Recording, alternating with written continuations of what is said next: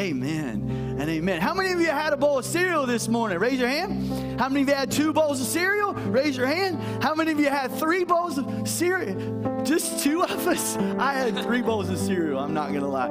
I had a great time. I love some cereal, and I hope that you do. We're glad that you're here today. You could be anywhere in the world, but the fact that you chose to worship with us means the world to us. You made our day when you walked through the door. And before you're seated and we dive in, I want you to look 17 people in the eye and say, I love you. Okay? Don't touch nobody, okay? Yeah, air fives are great. Some waves. Yeah.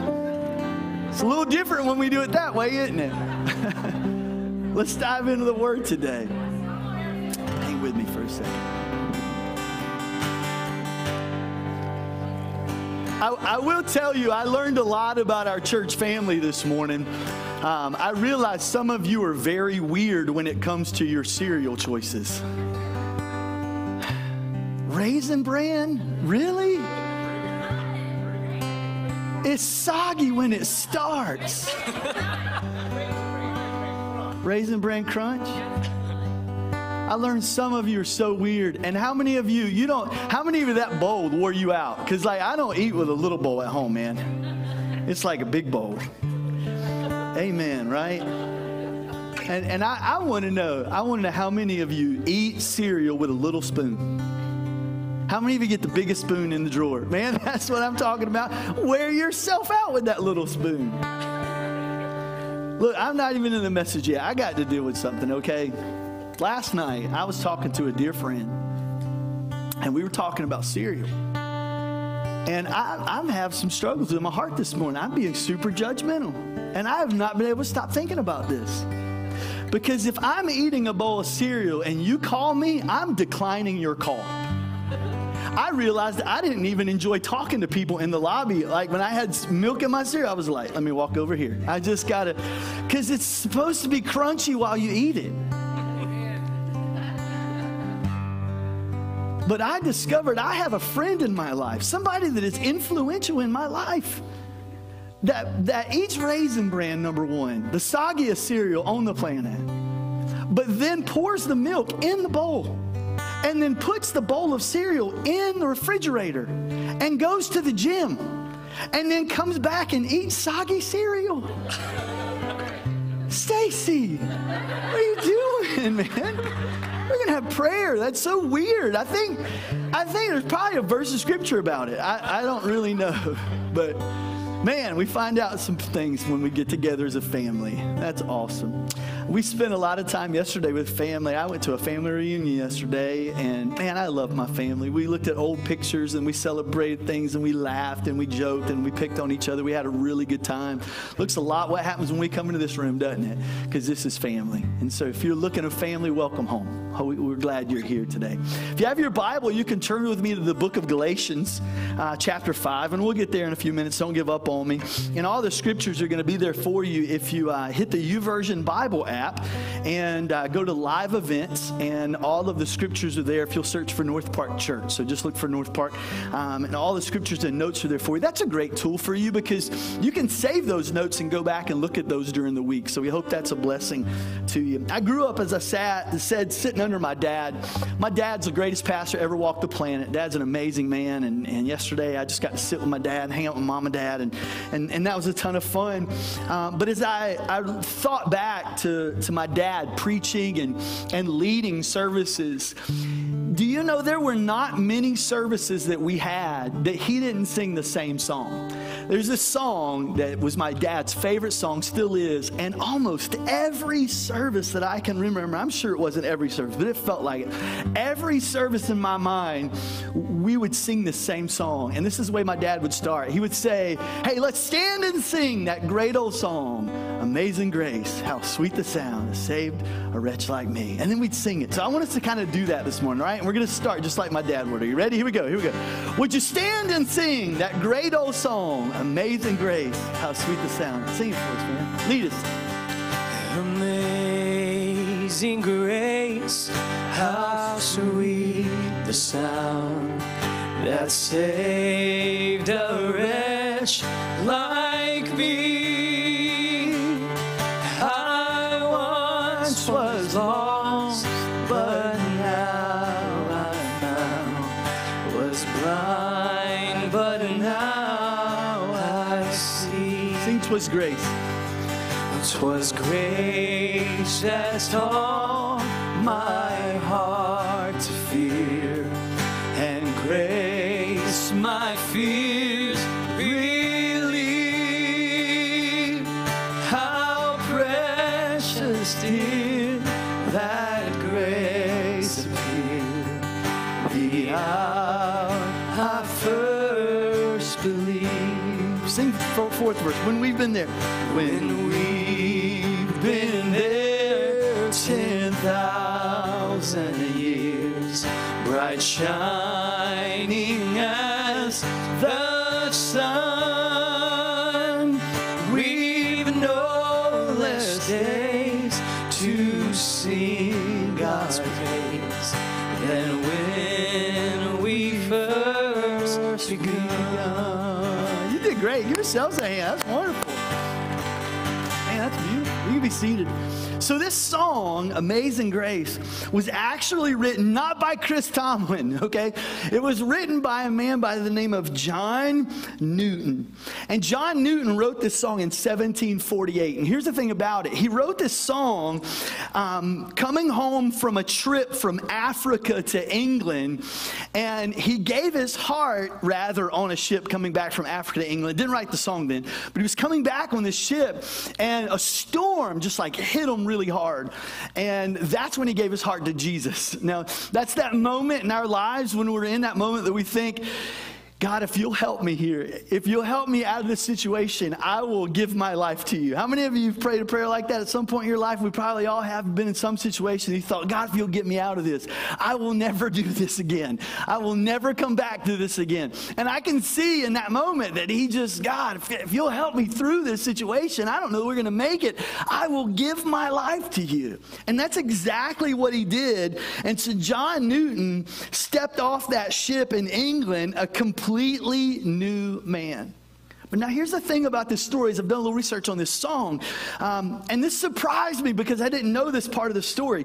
You would think that the person who wrote that song, all right, because you probably, even if you didn't grow up in church, you know that song, right? Everybody kind of knows John 3:16 and Amazing Grace. You know that song, and whoever would have written that song surely would be like as perfect as they come. You know, it'd be like the person like Billy Graham had to have written a song like Amazing Grace, how sweet the sound that saved a wretch like me. I once was lost, but now I'm found. I was blind, but now I see. But here's what we find.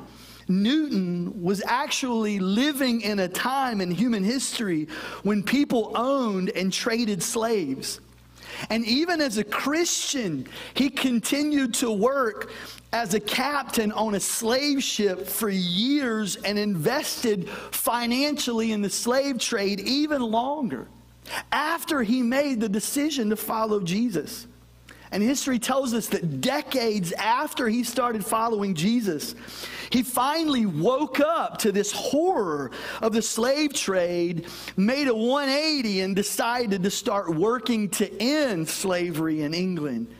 And he said that his time in the business world would always be a humiliation to him and his life and his legacy. And so he joined leaders in this abolitionist movement in his country. Now, would you have ever thought that the guy who wrote Amazing Grace would have been involved in something as tragic as slavery? And you would have at least thought that the moment that he made the decision to follow Jesus, that he would have left all of that behind and radically made a transformation in his life in that moment. But that's not what history tells us. But here's what I learned from that story.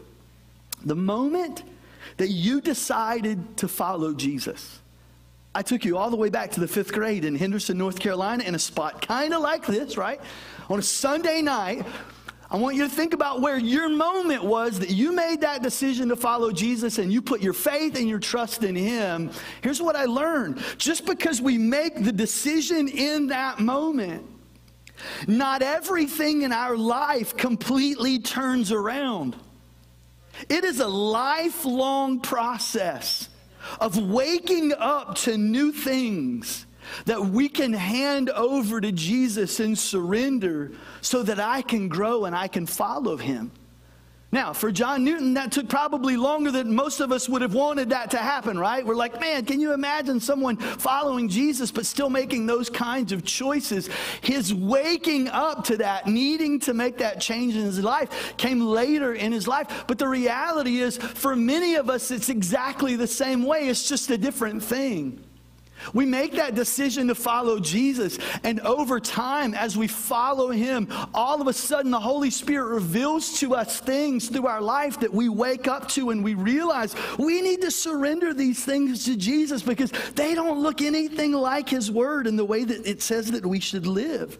And when you wake up and you realize that you don't like what you've become, you look in the mirror and you wake up and the Holy Spirit shows you things in your life that don't look like Jesus and that shouldn't be there. What do we do in those moments? Here's what we do in those moments. We move in a different direction and we do something different. The definition of insanity is what? Doing the same things over and over again, expecting to get different results. There's a moment in our life where we have to make a choice to live our lives differently than the way that we've been living them if we want to see something different happen. For some of us, we've been talking about relationships over the last several weeks. If you want something different in your marriage, you've got to wake up. You've got to realize there's some things that we've got to do differently in our life if we want to see some different results. And is that going to be easy? Of course not. Life change is not always easy. Sometimes it's very difficult. I don't know if you know much about me, but I have an addiction in my life to Diet Dr. Pepper and Coke Zero. I think it's the greatest thing on the planet.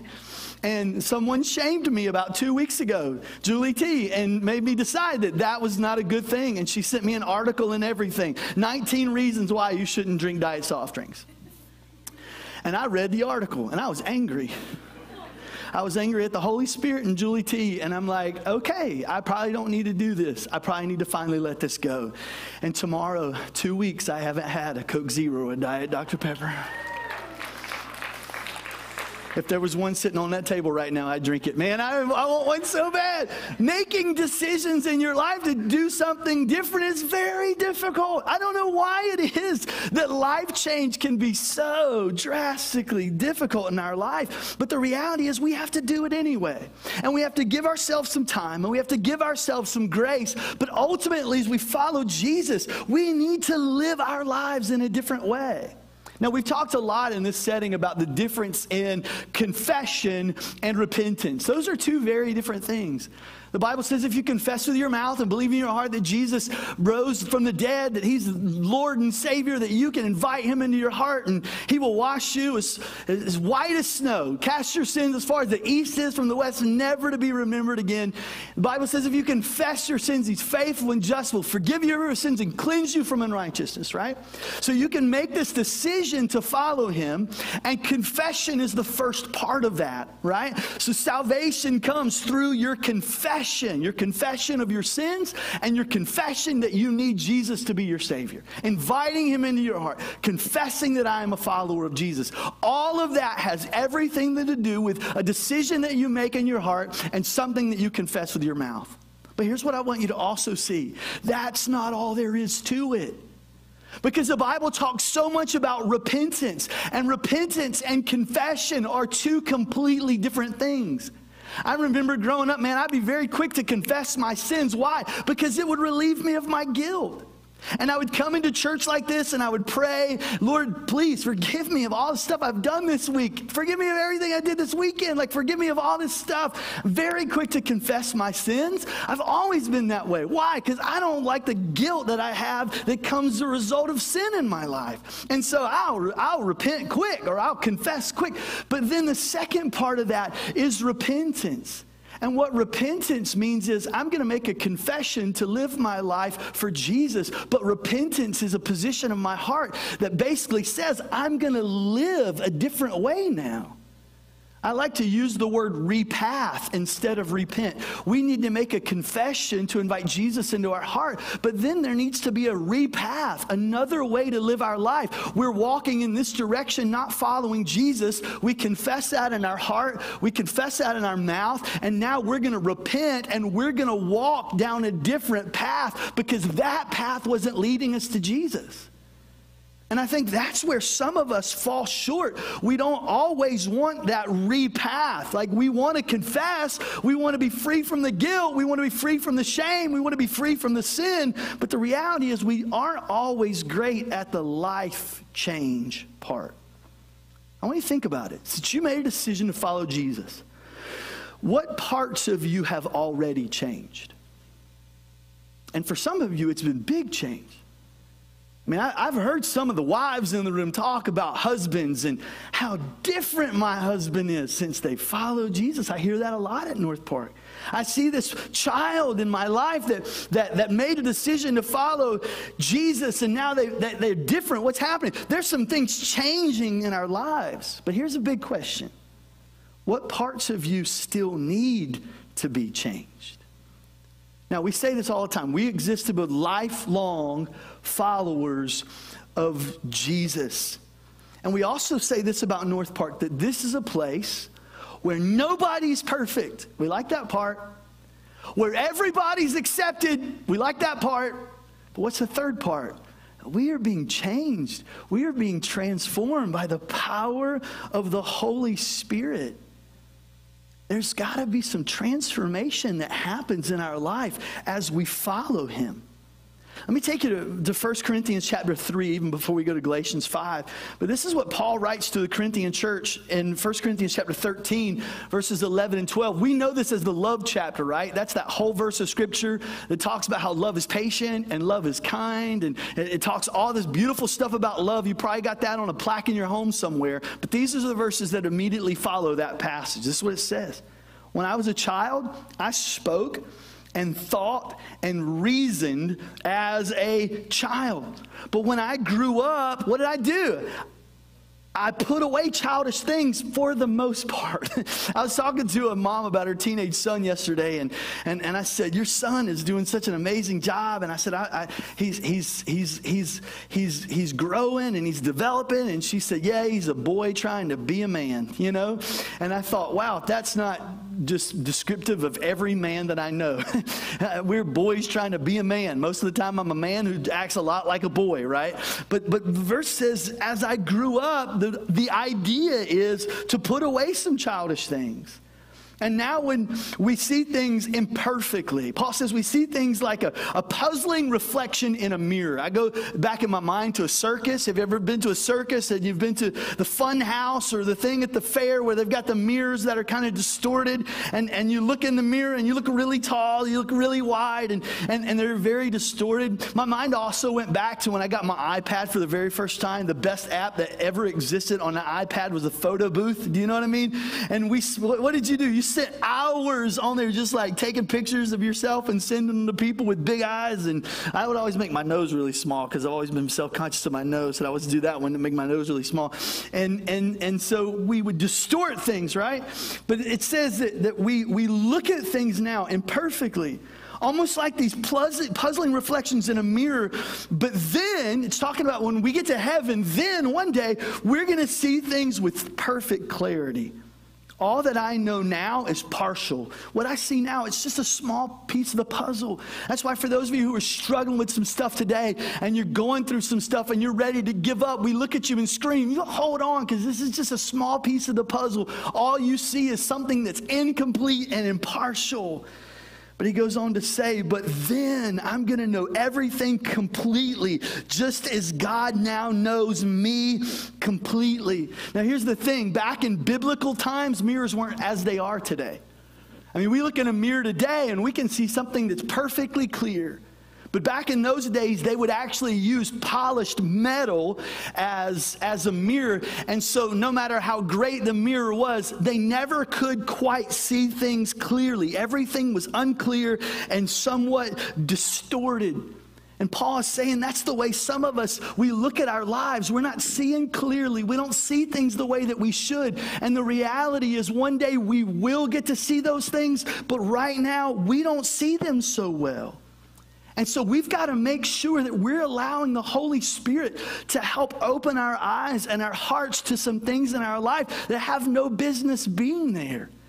We have some things in our heart, some baggage that we're carrying around in this life that we should have surrendered a long time ago, but for some reason, we still hold on to these things. And so until then, until we rejoice around the throne of God for all eternity, how do we measure our own spiritual maturity? I pray a lot. I'm going to be honest with you. God, help me know if I'm winning here. Help me know if I'm doing this the right way. I don't see things so clearly sometimes. Help me to know if I am the father that you want me to be. Help me to know if I'm the husband that you want me to be. Help me to know if we're getting this right, if we're even on track here. How do we track our own spiritual maturity? What does it look like to have a relationship with Jesus? And I want you to realize, for those of you who've not made that decision to follow him yet, let me just tell you what it is. It is a personal, growing relationship with the Savior of the world who loves you and gave his life for you and knows you by name. And it's not about perfection. It's not about being perfect. We'll never be perfect. But it's about growing every single day to be more and more and more and more and more like him. And it is a journey that is filled with some incredible experiences. And every day I seem to learn something new. And there's a lot of people that I think they equate spiritual maturity with knowledge. If you know a lot about God's word, if you have a lot of knowledge in your head, like you know a lot about the Bible, then somehow that makes you mature. But I'm here to tell you today that knowledge does not equal maturity. Because we study the Bible a lot. And I've met some people who have studied the Bible for years and years and years and years and years, but their life doesn't look anything like what the Bible says that our lives should look like. Bob Goff is one of my favorite authors, not actors, but favorite authors. And he talks about how so many of us in the church, like it's all about Bible study. We grew up studying the Bible. For some of you, you went to church Sunday morning for Sunday school, and then you go to worship on Sunday morning like we do here, and then you go back on Sunday night, and you go back on Wednesday night. And for others of you, you showed up on Thursday night for prayer. Like in my house, if the doors were open, you were there. I think about Mark Lowry, the comedian. He said every time the doors were open, you were there. And sometimes he would look at his dad and go, I'm too sick to go to church. And his dad would say, well, throw up and prove it. And if you didn't throw up, you went to church. And if you did throw up, he would say, now don't you feel better? Let's go to church. Like you were there, He even said if the pastor was there to clean the windows, you filled the seat and you watched him do it. We just grew up in church. And we study it, and we study it, and we study it. The problem is, we don't always do it. We don't always live it out. We know what his word says. We just don't always do it. And growing up, some of the people that I felt like should have been the most mature spiritual people in my life were often the most smug. They were often the most bitter, the most arrogant and divisive, judgmental. I'm going to be honest, some of the people in my church growing up that thought they were the most spiritual were actually some of the meanest people I've ever met in my life. Knowledge does not equal maturity. I've heard this phrase for years, and I used to like the phrase. I really did, because there's some value to it, but here's the phrase. I'm not where I want to be, but I'm better than I used to be. Now, I think that's probably what a lot of us would say if we had to describe where we are on this journey with Jesus. I'm not where I used to be. I'm so much better than I used to be. I'm not where I want to be, but I'm better than I used to be. Here's why I don't like that. The goal is not to be better. The goal is to be more like him. Bob Goff puts it this way, and it's kind of our big eye for today, and I want you to write this down. This is what he says. Jesus doesn't want us to be better versions of ourselves. But here's what we're striving for, to be a more accurate reflection of him. Of him.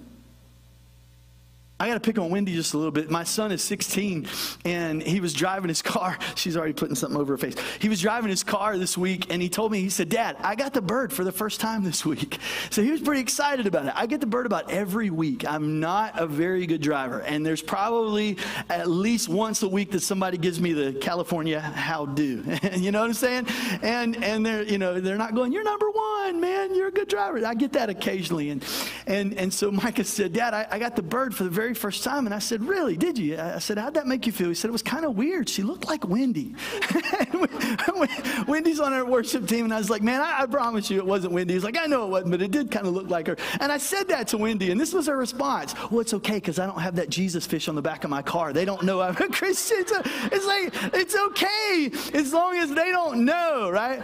I'll never forget one day I was in a parking lot, and I don't know why it is we lose our mind. Like, we lose our sanctification. That's a really fancy word for spiritual maturity and being set apart. Like, we lose our minds when we get behind our cars, behind our wheels. I don't know why that is. And this guy, like, kind of cut me off one day in a parking lot, and I kind of looked out, and he was looking at me as if I was the one who had messed up. And normally, I would have been like, I'm so sorry. Yes, that was me. I'm so sorry. I ran a 4-way stop sign just this week, and my wife was yelling at me. I was like, what? I didn't see it. So that happens kind of occasionally, and so that really happens a lot, y'all. You need to pray. It's a miracle that I'm alive. But on this particular occasion, I hadn't done anything wrong. And I don't know, I was just like, kind of keyed up in that moment. And that guy, was really fussing at me. And it was an older guy. And I just slammed on the brake, and I opened my door, and I got out of my car. And I literally, what? Bring it on! And the guy was like, and drove away. And now I'm standing outside of my car going, what am I doing? Why am I out of the car? And I realized at that time I had a car that literally had a sticker on the back that said Northpark Church. You matter to God and you matter to us. And I'm like, what in the world? What am I doing? So I took that sticker off and put Life Point Church on the back of my car. No, I'm kidding. I love Pastor Don. So crazy why we do that stuff. Like, we do so well, and then in moments we just lose our ever-loving mind. Here's the question. How does someone know if you were a lifelong follower of Jesus? Well, they know because we put the sticker on the car, or we wear our shirt that says, lifelong, right? We wear our gear, and that's how people know that we're followers of Jesus. No, that's not what Jesus said.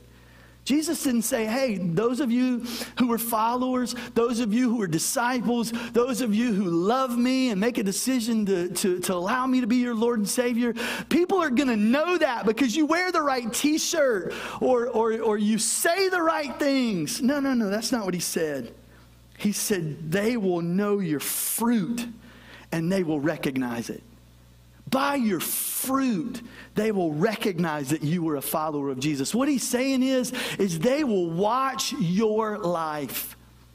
And by the way that they see you treat other people, and by the way that you respond to certain situations, that's how they're going to know the real you. That's how they're going to know that you were a disciple. I was reading this week about CEOs and the way that they do job interviews and how most people can fake it, in an hour interview. I mean, some people just interview well. And so CEOs were saying, we got to do this different because we're not seeing the real people. And so this one CEO, this was really kind of creative to me, he would actually schedule a very early breakfast appointment for an interview. And so wanted to see how punctual people could be in the morning. And then he would even get there early to the restaurant and make sure that the waiter knew that no matter what that person ordered, messed their meal up. Because I want to see how they really respond in a situation like that. That's when true character begins to come out. Well, what's this person doing? He's looking for fruit. He's not just looking for words that come out of a mouth, but he's looking for fruit. He's looking at how a person lives their life and treats other people and responds in certain situations. And that's kind of what Jesus said. People are going to know that you are my follower, that you are a disciple by the fruit that's in your life.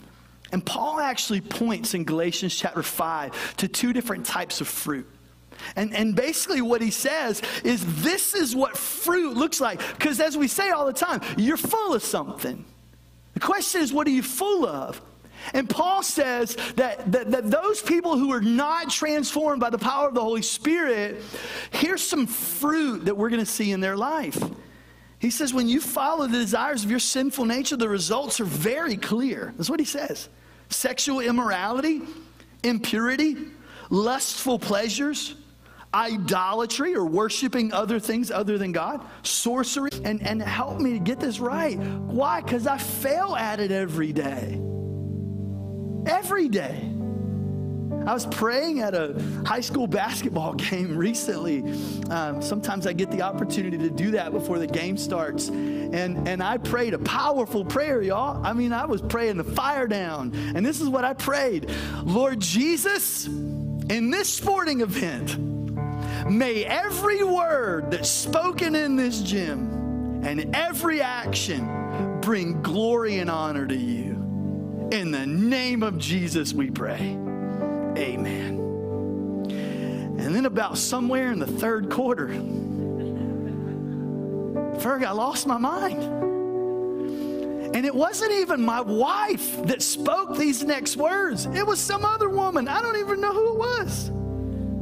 But these are the words that I heard.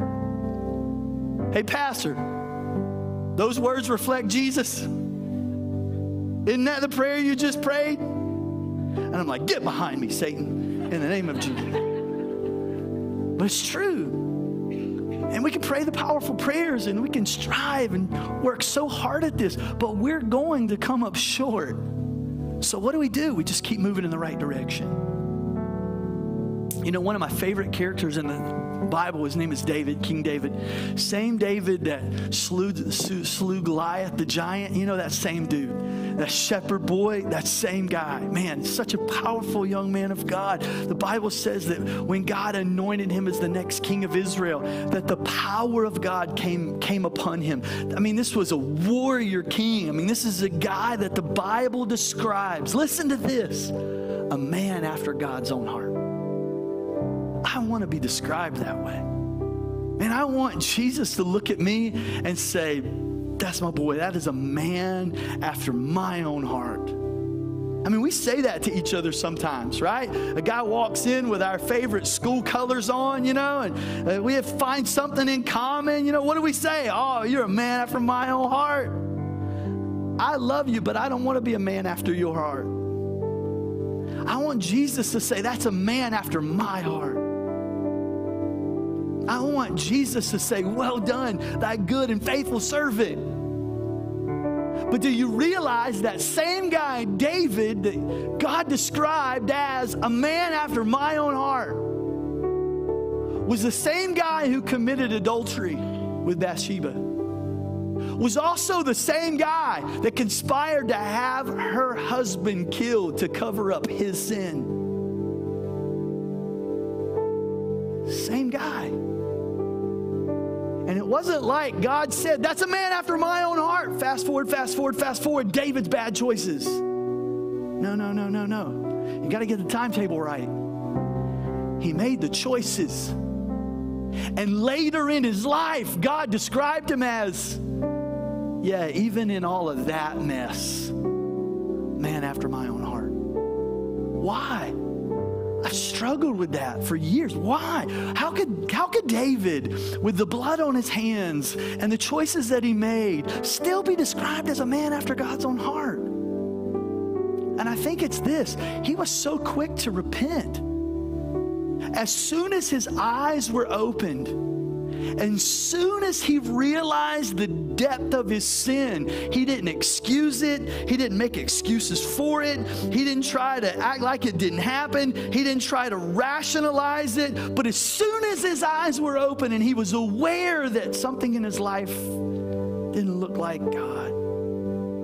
The Bible says that he fell on his knees and he cried out in repentance.